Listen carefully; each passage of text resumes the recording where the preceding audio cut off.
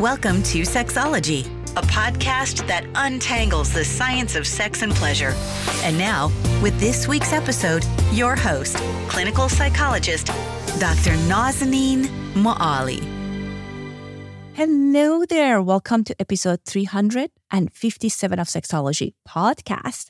I'm your host, Dr. Nazanin Moali. Today's topic, the transformative power of touch in a world that sometimes feels overwhelming and disconnected. But before we embark on this journey of touch and connection, I want to give a shout out to our sponsor, Cozy Earth. Their sheets are not just soft and sustainable, but they also regulate temperature. I remember one night in the heat of passionate moment, my hubby and I switched to our Cozy Earth sheet just to cool down. I swear to God, that's the true story. And here's a treat. Cozy Earth is offering our Sexology listeners an exclusive 35% off on their site with the code Sexology, because good sleep and great intimacy often go hand in hand. Now back to our theme, touch. How can it anchor us, fostering a deep intimacy in our relationships? Especially for men navigating the journey of aging, understanding the connection between the nervous system and arousal is vital. How can this calm, magnifying sexual pleasure? And as our bodies evolve, how does the art of touch help maintain that vibrant connection with partners? To guide us through this tactile exploration, we're honored to have with us Darshana Avila. Yes, she's a return guest. If you haven't listened to our previous episode on sensual kissing, make sure that you are checking it out. An advocate for erotic wholeness, Darshana empowers women and couples to reshape their relationship to intimacy, sex, and eroticism. Her map of erotic wholeness is a pathway to personal and collective liberation, echoing her philosophy that we are erotic by nature. Darshana, with her unique trauma-informed, nature-based approach, beckons us to invite more presence, pleasure, and passion into our lives. And for those eager to deeper immersion, she's crafted experiential opportunities to fully embody our eroticism. So whether you are exploring the psychology of touch or curious about the connection between sensuality and sexuality, this episode is for you. Let's dive in. Hello and welcome back to another episode of Sexology podcast. I am so excited to welcome Darshana Avila. Darshana, welcome to our show. Yeah, happy to be back with you. I'm horrible at names. I said it correctly, right? I mean, your accent gives you a lot of grace. Darshana Avila, but Darshana. I kind of liked how it came out of your mouth. I saw a little bit of like a sudden reaction. I was like, that's not her name. Darshana. Did I say it right? Yeah. Darshana. Perfect. So last time we had you on the show, many of our listeners, they enjoyed the content. They found it very useful. I know from many of the things that you do, one of the things is like you help people to find connection through touch. And we all are just so distracted, overstimulated these days that like it's hard to lean into the touch as a form of intimacy. Can you tell us more about how can we do that? Yeah. Well, fundamentally we are animals. Okay. So I find it helpful sometimes to just really bring it down to like the basics here. We're mammals. We're animals. We literally cannot survive without touch. So that's a statement of fact. When it comes to our intimacy, the tricky thing for a lot of people in the modern rhythms of life is we have a lot of extreme polarization with some people being completely touch starved and some people being really touched out. And that being incredibly normal for a lot of us. And it means that we've kind of gotten disoriented and forgotten in a deep body-based way how touch can be a form of nourishment, support, connection, pleasure of all different sorts, sexual and non-sexual. So there's really something to just understanding that it's a very basic human need and plays an incredibly important role in our fundamental well-being to have healthy, attuned touch in our lives. Emphasis on the words healthy and attuned. Because another thing that's happened for a lot of us, especially sexually speaking in an intimate relationship, is that We might have gotten really conditioned to touch happening in certain ways that doesn't always feel especially attuned. Many of us learn through less than perfect examples, through peers who don't know a whole lot about it, through porn that's showing like a very particular representation of what sexual intimacy could look like, through the, I'm going to say, bad behaviors of past partners even. We learn what we think is kind of like the normal standard way of touching and being touched, and don't always pause to like really slow down and question, does this actually feel good to me? Does this actually seem to be feeling good to and working for the other person I'm touching? And when we slow down and bring that level of curiosity to our experience, you literally open up a Pandora's box of possibility.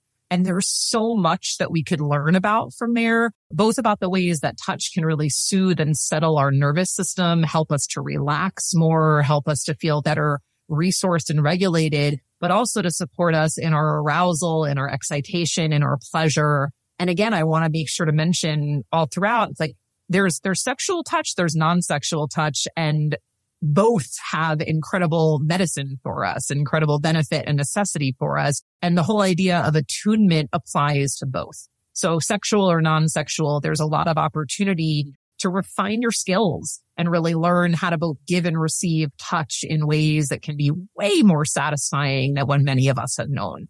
Well, Darshana, you brought up so many great points. One was like sexual touch and non-sexual touch being different. So one of the things that I see a lot, and I bet you see at times in your practice as well, that like there are people who have challenges in the bedroom.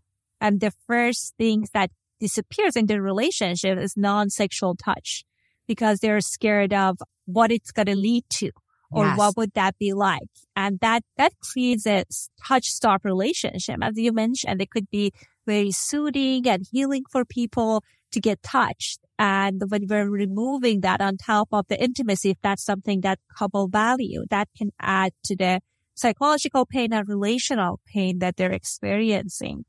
And I thought like it's brought up such a great point about the importance of touch and arousal, because it can be very, very complicated for people, right? For some people, as you mentioned, that people are overtouched or had some bad experiences to trauma, like any kind of misattuned touch can put them in a very uncomfortable place. And for some people, they need that in order to lean into intimacy. Can you tell us a little bit about different touch and how we can use it as a calming for our nervous system? Yeah. So I want to invite you all listening, like maybe you even close your eyes for a minute and take this in, but like remember a time when you were in some form of distress, physical distress, emotional distress, and maybe, hopefully, there was somebody there who put a calming hand on your shoulder or the back of your heart and just sat there with you, and you maybe took some deep breaths and your upset started to settle down a little bit. And slowly you found yourself having more capacity to deal with whatever that distress was. That is such a simplistic but powerful example of what touch can do. And most of us do this pretty regularly and readily when we're connecting. For instance, if we have kids in our lives, whether they're our own children or we spend time around them. Some of us might feel more comfortable to engage that way with a friend that we witnessed like having a hard time. But that very same thing when it comes into intimate partnership, where maybe there's been some challenge around how you're connecting. If it's maybe somebody wants more sex, somebody wants less sex.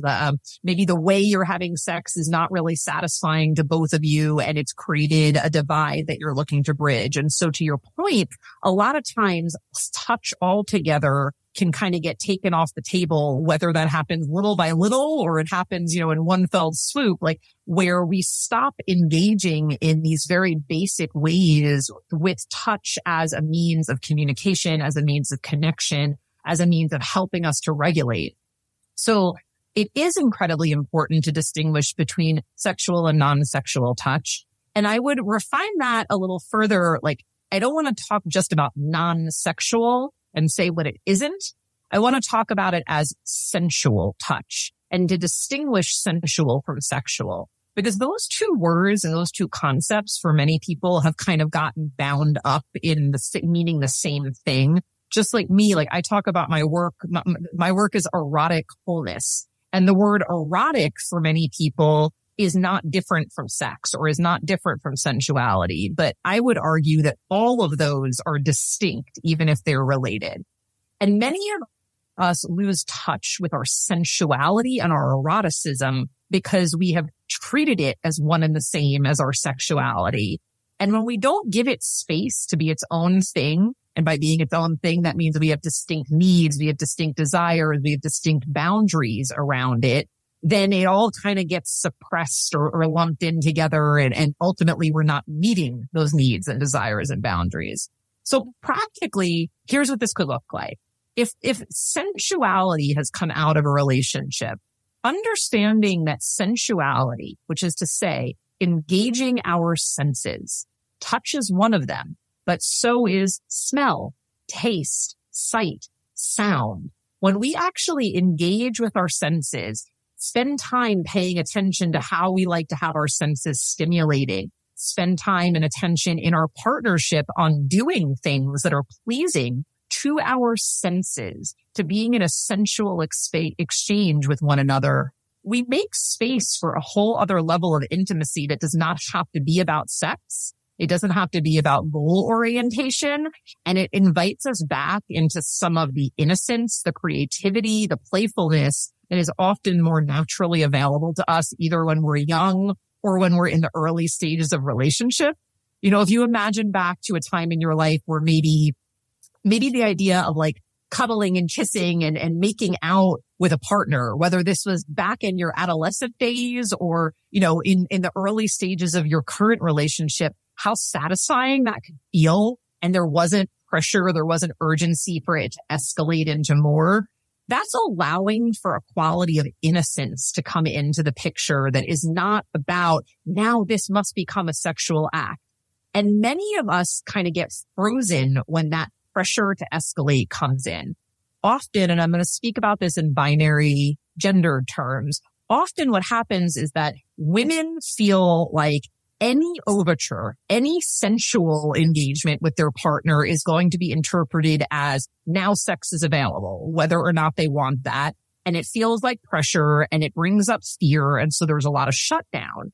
But I also encounter that a lot of men end up feeling very hesitant to bring sensuality toward a partner that they are having some difference with because they're afraid of putting pressure on their partner. They're afraid that they might cause more harm than good by reaching out for a cuddle or a back rub or whatever it may be. So when we can separate the sensual from the sexual and let that be its own experience, let that have its own magic, but we need to be clear. We need to communicate actually like very intentionally and expressly like, hey, let's spend some time skin to skin. Can I offer you a massage? Is there a particular part of your body that you want to have caressed or scratched or rubbed or squeezed, not as a precursor to sex, but for its own sake, like really talking about it and making sure that there is a mutual agreement around what this is and what that isn't. Having those containers gives us an opportunity to return to that fundamental sensuality that is part of what it is to be human, part of what it is to be an animal, and connect with each other, bring some of the playfulness in, the experimentation, the innocence. And then we get to see if maybe, and I'm putting an emphasis on the word maybe that opens us up to wanting a sexual exploration somewhere down the line, but it doesn't have to, and it can be a complete experience unto itself. You brought up so many great points. And it kind of like to your last point, I know that as sex therapists, we talk about sensate focused exercises all the time. And for our listeners, I bet they're familiar because we talk about it a lot, but it's a non-sexual touch that kind of like values that kind of like calming effect of touch with the partner. I know some people do it alone, but with his partners can also be very powerful. And one thing at times I talk to my clients is that they tell me, oh, but I got an erection. I was like, because the touch was so soothing, as you said, that like calmed down their nervous system.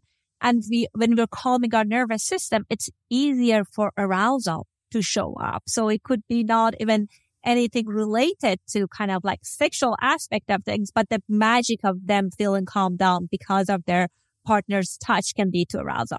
Right.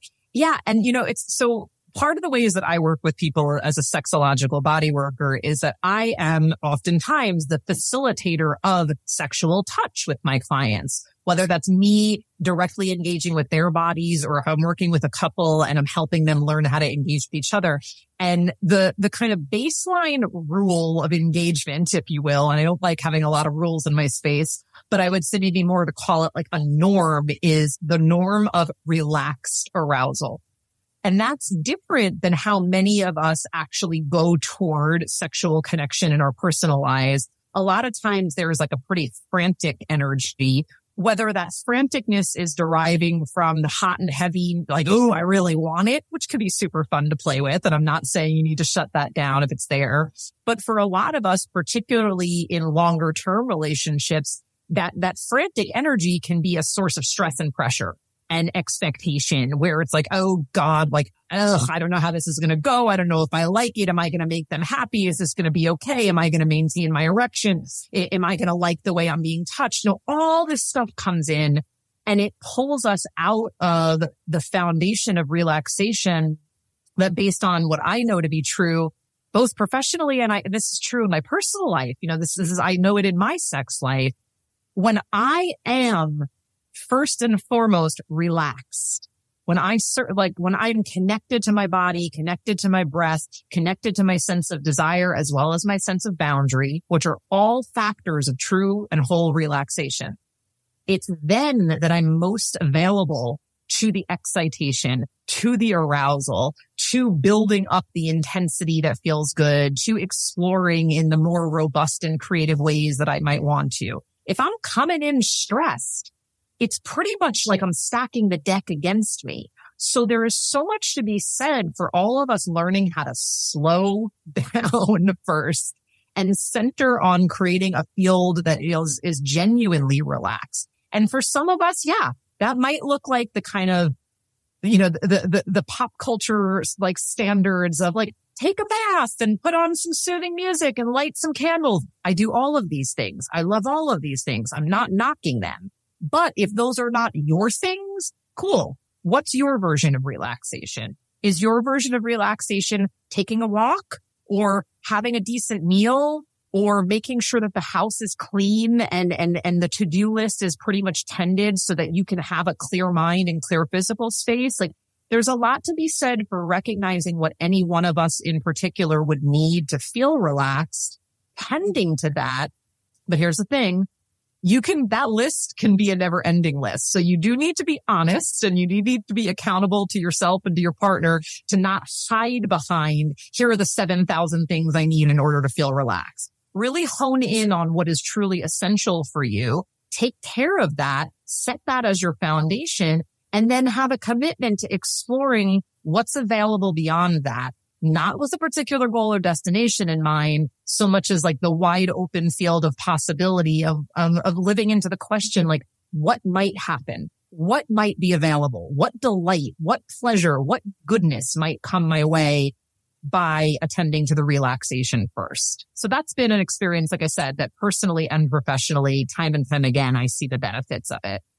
That is so powerful. And I think one kind of mistake, I would say, like that times partners do is they think that they can reason out the partner from the way that they experience relaxation, right? They say like, oh, no, that's not the right way, or let's try my way. It's wonderful to try different things, but it's my experience that part of it can be very primal. It goes to our childhood, the way that we were suited. So the best way is often go to the way that your partner guides you to do. If it's a massage, if it's like cleaning the space, I think it goes a long way when we're generous with supporting our partner. That is very powerful. And one thing that I was wondering about when you were talking about how our kind of like we need to feel more attuned, relaxed, to feel connected with the partner. I think that's something that can evolve with age. I remember when I was a teenager, like living in Iran with that stress of religious government and everything, I was able to get aroused very quickly. But now I'm long-term relationship, my 40s, and then now I need more attunement. So I think there's an element of aging and also being in the context of being with the partner that you've been with for a long time. And it all it can help us and also encourage us to lean into touch more, to be able to connect differently with our partner. Because some people, first of all, with aging for arousal, they need more touch. Secondly, we need to be in a way, change the way we connect with our partner. We cannot have sex this hundreds and thousands of times the same way. So I'm curious to hear your thoughts. Yeah. Well, so there's quite a few things that you just said that I wanted to comment on. One, also, I feel like I'd be remiss not to speak to what you mentioned about being young and growing up in Iran and the fact that the stress of the cultural political environment actually supported your arousal. That's real. It's not to say that turn on does not come to some of us through more intense situations. So I just want to speak to the wide spectrum of possibility. If you're somebody who finds that intensity and pressure does turn you on, there's nothing wrong with that. It's not inherently a problem. But I agree with you that speaking particularly to a scenario of people who might be in longer term relationships, people who are getting on in their middle years or beyond their middle years and are wanting to have a more evolved experience of their sexuality, the role of attunement and attunement through touch in particular is going to increasingly become a huge one, both from the standpoint of introducing more variety and novelty so that we're not just doing the same old same every single time, but also to being with ourselves and one another in a way that is more honoring and really more present. And that's a piece that it goes missing for many people, whether that's born out of trauma or that's born out of the repetition of having sex in a more rote, mechanical way. Presence, this notion of truly being with is something that we have the power to convey so strongly through our touch. If I often, when I'm with people in person doing work, I'll do a demonstration where I touch somebody, but I look somewhere else and I just start talking about a random topic versus touching them with my eyes focused on them, with my breath synced up with them. And instead of dialoguing, maybe we're nonverbal or if there are words, the words are very much about what is happening here and now. That's the distinction between presence and not being present. And every single time the person I'm touching viscerally feels that difference. They feel when I'm distracted. They feel when my attention is elsewhere, and they feel when I'm really there with them. So that's a super simple experiment that you all can do at home with yourself, with your partner, to notice the profound impact of really presence as, in this case, somewhat synonymous for attunement or a baseline for attunement. What it means to attune is that I actually, as the one who is actively giving touch, as the one who is seeking to find a harmonious, synchronistic experience with my partner, if I'm the one who wants to attune, that means to a certain extent, I'm setting my own experience and preferences over here to the side. Not that I'm negating them altogether, but I'm putting them aside so that I have the availability and I have the space to actually sense, feel, watch, look, ask questions about what's going on for you. What's going to do it for you so that I can meet you there? And a lot of times when we're not accustomed to being especially present or we're not attuning, what we do is we touch people the ways that we like to be touched or the ways that are familiar to us. And we don't bother to really pay attention to what the impact on the other person is. So this is an invitation to pay attention to your impact, to really notice, does your partner seem to like it? And you would know that by, do they stay in eye contact with you? Do they tighten and clench their body or do they relax their body? Are they breathing? Are they making sounds that are genuinely sounds of affirmation and pleasure? Are they going mute? Paying attention to the verbal and nonverbal cues to know, does my partner like being scratched with nails or do they find that really irritating? If I'm moving really quickly, does it seem like that pace works for them? Or might slowing down be the more attuned way to go? You don't need to be a mind reader. When in doubt, ask. It's a beautiful and wonderful skill to cultivate, to be able to learn how to really read another person's body language and nonverbal skills. But the reality is that most of us are going to need the verbal guidance and confirmation of what is or is not working in order to trust more in our nonverbal attunement. So creating just the norm and the permission of saying, like, how's that feeling for you? That's a question that I love. Another question that I love is, how could this be even better for you? Because it actually invites the other person to consider what they like, what they need, and to take some ownership and take some responsibility for that. If I say to you, Nazanin, like, I'm like, what could make this even better for you? And you tune in, like, let's say I'm rubbing your back and you're like, I'd really like for you to stop on my upper back and give me some firm pressure around my shoulders. They're feeling tense right now. I might never have done that if you didn't told me. And thus you telling me creates the possibility of me touching you in an attuned way. Let's bring it to the front body. Let's bring it to the genitals. A lot of times what happens is with a vulva, people go straight for the clitoris. With a penis, people go straight for like a very quick friction-based stroking up and down the shaft. That's not, generally speaking, the most attuned way to touch these body parts. What feels good in the body to most people is to start with a contact that is a bit broader in focus. So that can look like an entire hand resting on the vulva or over a soft penis. It can look like gentle caresses that go around the inner thighs, the low belly, the surrounding area, and gradually start to hone in more and more on the sensitive bits. It almost always looks like making sure you've got enough lube. And that goes for all the genders and all the genitals. Lubrication lets touch feel more fluid, more smooth, and can introduce a whole new range of sensation. So instead of doing what you've always done, experiment with some new ways of bringing touch in that actually feel like they're pleasurable instead of just kind of following the script. Anyway, I feel like that was a lot of words, so I'm going to pause.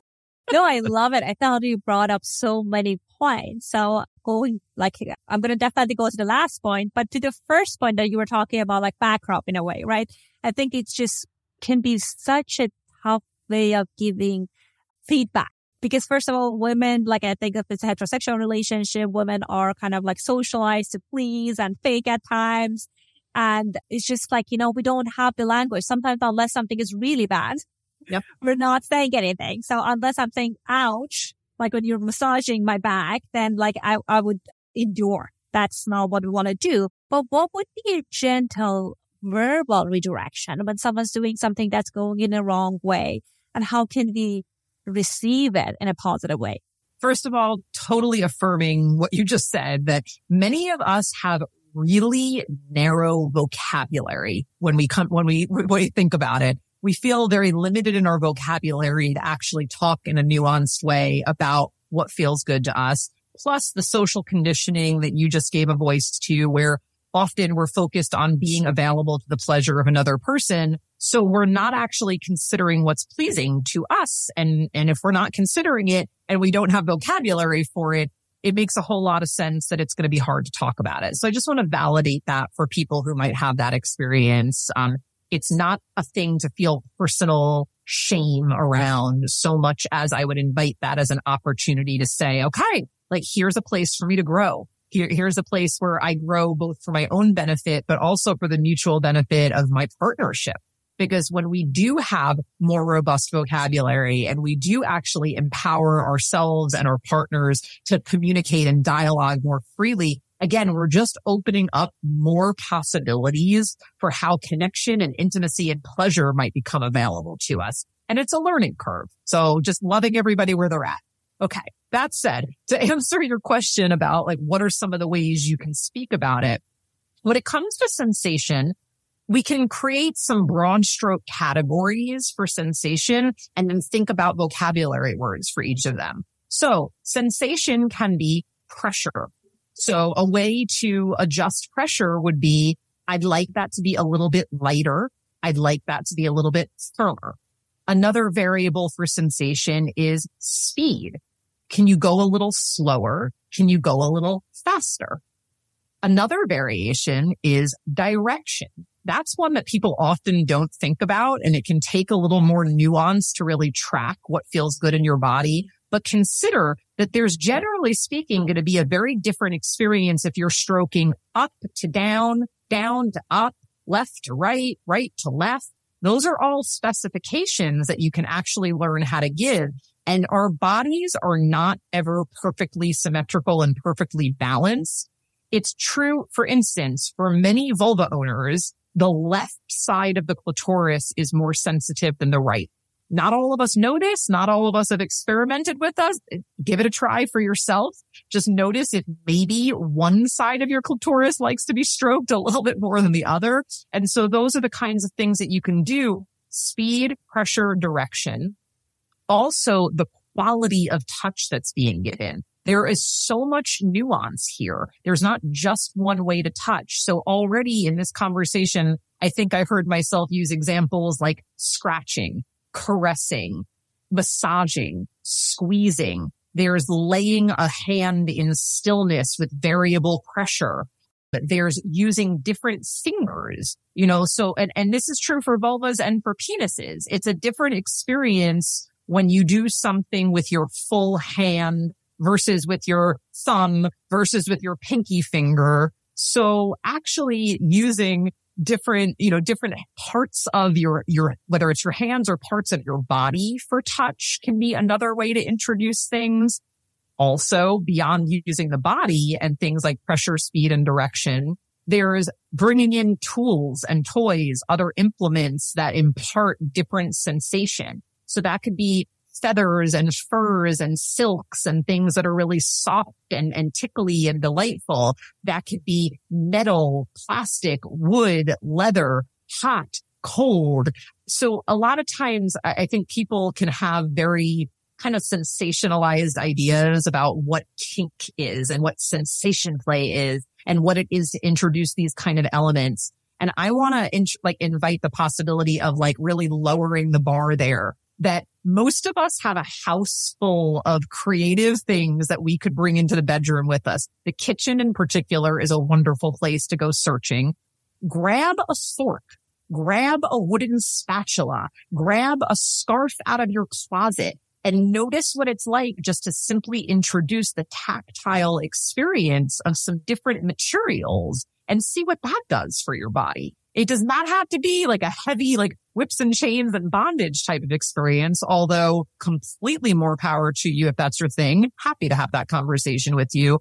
I'm actually just talking about this at the level of basic sensation, that there are ways that we can be more creative and more experimental to help us get more of a sense of what we like and be able to get it for ourselves and give it to our beloveds when we so choose. You mentioned so many great things. So you talked about kind of integrating what you have in the home, because at times I get messages from people that I'm coming from the countries that sex toys are illegal, all those sort of things, which is very unfortunate. But I bet we all have so many things we can use as pervertible enhancement in our own bedroom. I think you were talking also about the touching your partner, kind of starting from a broader area, zooming in. What I've noticed that most people are feeling very insecure about their tactile touch skills.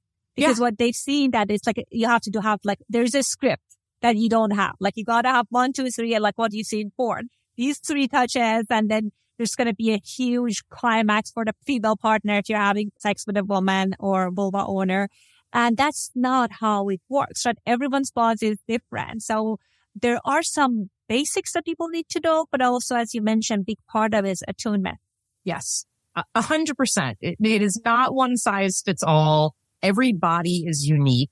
It's both true that there are certain fundamentals of touch that are really good baseline, foundational. This is a great way to begin. And then what's also always true is that anytime you're connecting with a new person, or that the person that you've been connecting with for 25 years, but now you're choosing to do it with new eyes and more attunement, there's always going to be particulars to learn about each individual. It's not ever going to follow a single script. But you did a couple of the things that I would say are fundamentals. It's moving from more peripheral, broad touch. So that could be whole body. You can start with, I would recommend touching places where we have either bigger muscles or more bony structures as a starting point. This is part of why hugging makes sense to a lot of people, right? Because you're actually focused on arms or contacting shoulders and back. You've got the broad plate of your chest coming into contact. So it's parts of the body that can feel a little less charged. And it's not true for everybody. Hugs can be sensitive for some. But we begin with that more wide peripheral touch before we put our tongue in somebody's mouth, before we put our hands directly on someone's nipples or someone's genitals. And then this can go from the macrocosm of the entire body to the microcosm of particular regions. So for instance, when it comes to the mouth, or when it comes to the breast and chest, or when it comes to the genitals and the anus, pay attention to the surrounding area and touch progressively moving toward those more sensitive parts. A few kisses on the cheek and a few kisses on the mouth before the tongue. Some attention to the whole of the chest and the breast with broad, wide open hands or soft caresses before you move directly into nipple contact. Again, with the genitals, I'll echo what I said before because it really bears repeating. Going with a straight beeline for somebody's clitoris or the head of their penis or even their shaft, that's a lot of intensity that often is a bit jarring for our nervous systems, whether or not we realize it. So spending a little time or maybe a lot of time exploring, curiously touching, introducing different sensation to the surrounding areas as a means of truly warming the body and the nervous system up, getting ready for more arousal, more stimulation to come in, and then checking for readiness. And if there's not a clear nonverbal sign that you 100% feel comfortable reading, ask. I mean, I ask my clients all the time. I, for instance, would never penetrate a client without verbal consent to do so. And I don't care how many times I've been in a session with this client. So if I'm moving from having just stroked their inner thighs and their pubic mound and their belly and rubbed and touched and tickled and gotten things warmed up, I always say, are you ready for penetration? Would you like direct genital contact now? There's no harm in asking. I think a lot of times that becomes a stumbling point for couples in partnered sex, like the idea that if you ask a kind of basic pointed question that somehow it's going to kill the mood. And I would say that unless you are consenting not to ask, which means that you have had an intentional conversation where both people have agreed, yes, you can put your fingers inside of me. Yes, you can make a quick grab for my cock, like whatever it is, without asking me. Unless you consented to not asking, the default should be asking. Use your words. And watch what happens when you start to normalize that, and it creates a greater sense of safety. It creates a greater sense of attunement, like you're actually interested in one another's experience. You're checking to make sure that you're moving at a pace that works. You create a more synchronistic and harmonious, hopefully highly pleasurable experience between you. That's going to really lay the groundwork so that the touch itself is meeting the other person where they want to be. I agree with you. I think that's very powerful when you ask someone, and that also you can do it sexy as part of like dirty talk narrative you're doing with a partner. And I love that. Like, it's not about being unsure, right? Like that's like you're helping people with cultivating kind of erotic energy. And that's like, I bet you're amazing at it, but you still ask. So it's different than it's not about the person's skill. It's about kind of like asking permission. Yes. And I would argue permission is a word I want to be really careful with. It's nuanced because there's a difference between permission and consent. And what we're actually wanting to be checking in for every step of the way, even with our established partners, is consent. Because consent is dynamic and it's ongoing and it's changeable. And so even, when I think about like my most experienced lovers and I still use words with each other. We still will say, like, do you want this? And to your point, it can be sexy as hell. It could be super dirty talk, because then you could turn it into like, oh, like, you want this, don't you? You know, and you can play with the energy around it. It's not because I'm doubting my own skill or capacity. It's not because I'm unsure. It's really because I want my partner to know that I am tracking them and I am in it for them as much, if not more, than I'm in it for myself. And that sense of attunement and the safety that imparts opens up so much more capacity, so much more pleasure potential in us. Safety, you know, it's an interesting thing because safety is not something that can ever be guaranteed. That's the reality of life. That being said, there are a lot of things that we can do to signal safety, to create a safe enough environment or a safer environment in our relationships. And knowing that the other person genuinely cares, knowing that they are really interested in attuning to us, the amount of safety that creates is one of the biggest aphrodisiacs out there. So to your point, like, it's not about a lack of confidence or a lack of skill on our own parts when we ask. It's actually about making sure our partner knows we care that much and we are that available to and responsive to whatever their present moment experience is. I agree with you 100%. And I think the other point before we close, I want us to talk about is using sex toys. So this is part of the male sexual series that people requested, like a penis owner series. And I know one of the things that are challenging for people is that they know, like, if they incorporate a sex toy, it can make the experience so much better because, like, we cannot necessarily compete with the machine. And also it can help us kind of free us up to explore different things. But many people, kind of especially again going to the heterosexual dynamic, I hear at times men are very insecure. They feel like if they're introducing this, it means like they're not good enough or their partner might not be able to experience pleasure without it. How can people get comfortable with that? Is that something you suggest? How can they see if it's a good fit for them or not? First and foremost, it's not a competition. Really, I mean, I'm laughing, but I'm saying it in all seriousness. It is not a competition. I happened to be in New York this summer and I went to the Museum of Sex. And why I'm referencing this is because I'm using that as my qualification when I tell you that sex toys have literally existed forever. They have an incredible collection of toys there that date back hundreds and thousands of years, pre-modernization, pre-industrialization.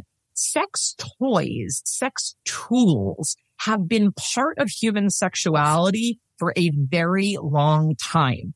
It's not a competition. It's not an either or. It's a way of introducing a more robust set of experiences for people of all genders and all genitals. I think part of the problem is that our modern day marketing has gone real heavily on the direction of vibrators and toys for women and for vulva owners, and not really having a gender balanced way of marketing to us, and not always marketing. And I'm emphasizing that word because I want you to see what this is. This has been shaped by capitalism.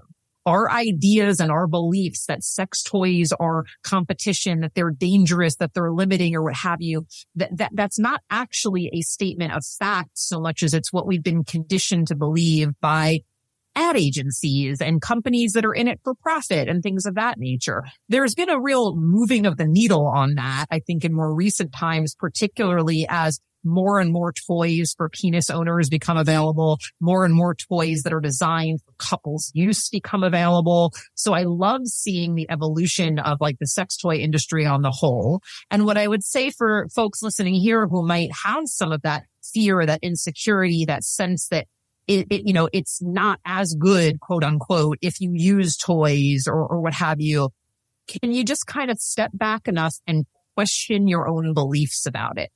Why wouldn't we want to bring things in that could add more pleasure to our and or our partner's experience? Like, really, I'm asking that question. Why?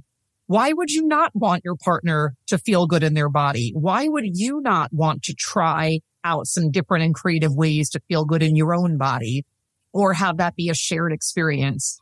And really sit with that question. Because I think most of us, if we're willing to be honest and we're willing to dig a few layers into that question, it won't take us very long to recognize that it's a bunch of conditioning and it's not really based in fact so much as fear. And if we can transform that or transmute that into some curiosity and a willingness to be creative, once again, we find ourselves in a position where, in the same way that I suggested, like grab the fork and the spatula out of the kitchen, try out a cock ring, try out a partnered vibrator that can be used for penis and vagina intercourse. Try out insertable toys versus external toys. Try some different things to see, like, does my body respond well to this? Does my partner's body respond well to this? If the answer is no, okay, don't do it. Worst case scenario, you're out a few dollars of whatever you invested in a toy that you don't want to use. On that note, I would say that there is a very wide range and wide array of toys that exist at various price points. Some of it's quite expensive and pricey. So what I often encourage people to do is to really seek out in this case, often sex toy shops that are centered on women and or queer community tend to also bring with them a high educational component and like really freaking stellar customer service. Go to them. Actually walk into the store. And if it's your first time ever doing so, tell the clerk. Say, I'm new to this. This is overwhelming. This is scary. I guarantee you that, so I live in Oakland, California. I'm in the San Francisco Bay Area. And we have Good Vibrations here, which is kind of one of the iconic sex stores that is centered around this version of education and customer service. We have Feel More here, which is a Black queer-owned, very, very local sex toy shop. If you can find something equivalent to that where you are, I think you're going to have your mind blown by what's possible when you're just willing to lean into a little vulnerability and curiosity and show up and say, help me learn what I might not know about. Help me find some things to try and experiment. And the benefit of actually going to a store versus ordering online is that before you shell out $50, $75, $200 on something, you actually get to hold it in your hand. You get to feel the weight of it. You get to feel the intensity and the speed of the vibration of it. Even if you're not inserting it into your body, you can feel it against your belly or against your hand. And you can have a sense through your own tactile sense. Like, does this seem like something I might want to do? And again, any experiment, whatever the outcome of it is, we're learning something. Whether we learn that we want more of it and we like it, or we don't want more of it because we don't like it, there's still value in that. So the willingness to experiment and to see it simply as opportunities for more pleasure, more range, rather than a competition is going to go a long way. I love that you brought up the sex toys, like women-owned, queer-owned sex toy shop, because I know so many of my very well-known colleagues, sex therapists, sex educators, there were people who worked at the shops. So you can get free, amazing sex education just going into buy the sex toy, the same way that like they would do, you would never get that experience about sewing, right? If you go to a retail store. So it's like one of a kind. I highly recommend it for people to go into the stores and kind of like talk to the educators in a way there to see like what might be a good fit. Well, I can talk to you for hours. I know you're wealth of great information. I know you started a wonderful community. So if our listeners want to learn from you about your content, what are some of the ways that they can access that? Thank you. So my website is a great place to go to get onto my email list. It's DarshanaAvila, my name.com. I am not as heavily on social media these days because it's a tricky place to be as a sex educator. But I do have a Mighty Networks community, the Erotic Explorers Collective, where I actually live teach and guide sessions on a regular basis. It's a super welcoming community that you can drop into events when you want to. So checking out the erotic wholeness community and specifically the Erotic Explorers Collective is our membership component. All of this information can be found on my website. I love hearing from people. So really send a message. Let me know what you liked about this conversation. Let me know what you're wanting. My offerings range from private practice, where I dive deep with individuals and couples, to group programming and this membership. So there's a lot of different ways to lean in. And it's genuinely like my honor and pleasure and privilege to be of service in this way. So I welcome folks to reach out if they're inspired. Well, the link for Shoshana's website will be in the show notes. Check out her content. She's amazing. And thank you so much for coming on the show and being so generous with all of this wonderful information. My pleasure. Thanks for having me. I hope you enjoyed our conversation and you learned a few things about the art and power of touch. For those couples out there, especially those who've shared many years together, it's easy to fall into routines. But remember, our bodies are vast landscapes of sensation waiting to be explored. Here's a simple yet profound exercise I share with my own clients: the touch discovery journey. Set aside a dedicated time, turn off all distractions, and take turns with your partner. One person closes their eyes while the other varies their touch, from light fingertip grazes to gentle squeezes. No talking, just feeling. The aim, discovering new areas and types of touch that elicit pleasure. You'd be surprised how much simple shifts can bring novelty and depth to your intimate moments. But intimacy isn't just about touch. It's also about environment you cultivate. And that brings me to a shout out to our amazing sponsor, Cozy Earth. After a night of rediscovering touch, wrap yourself in the luxurious Cozy Earth sheets. They've been my sanctuary for restorative sleep, and they can be yours too. Remember, as a special gift to our Sexology listeners, you can get 30% off site-wide at Cozy Earth using the code Sexology. It's all about curating the perfect environment for intimacy and rest. Thank you so much for being with us today, and I'll see you next week. Thanks for listening to the Sexology Podcast. For more great content, visit www.sexologypodcast.com. Please be advised that information presented on this podcast is not a substitute for seeking help from a licensed mental health provider.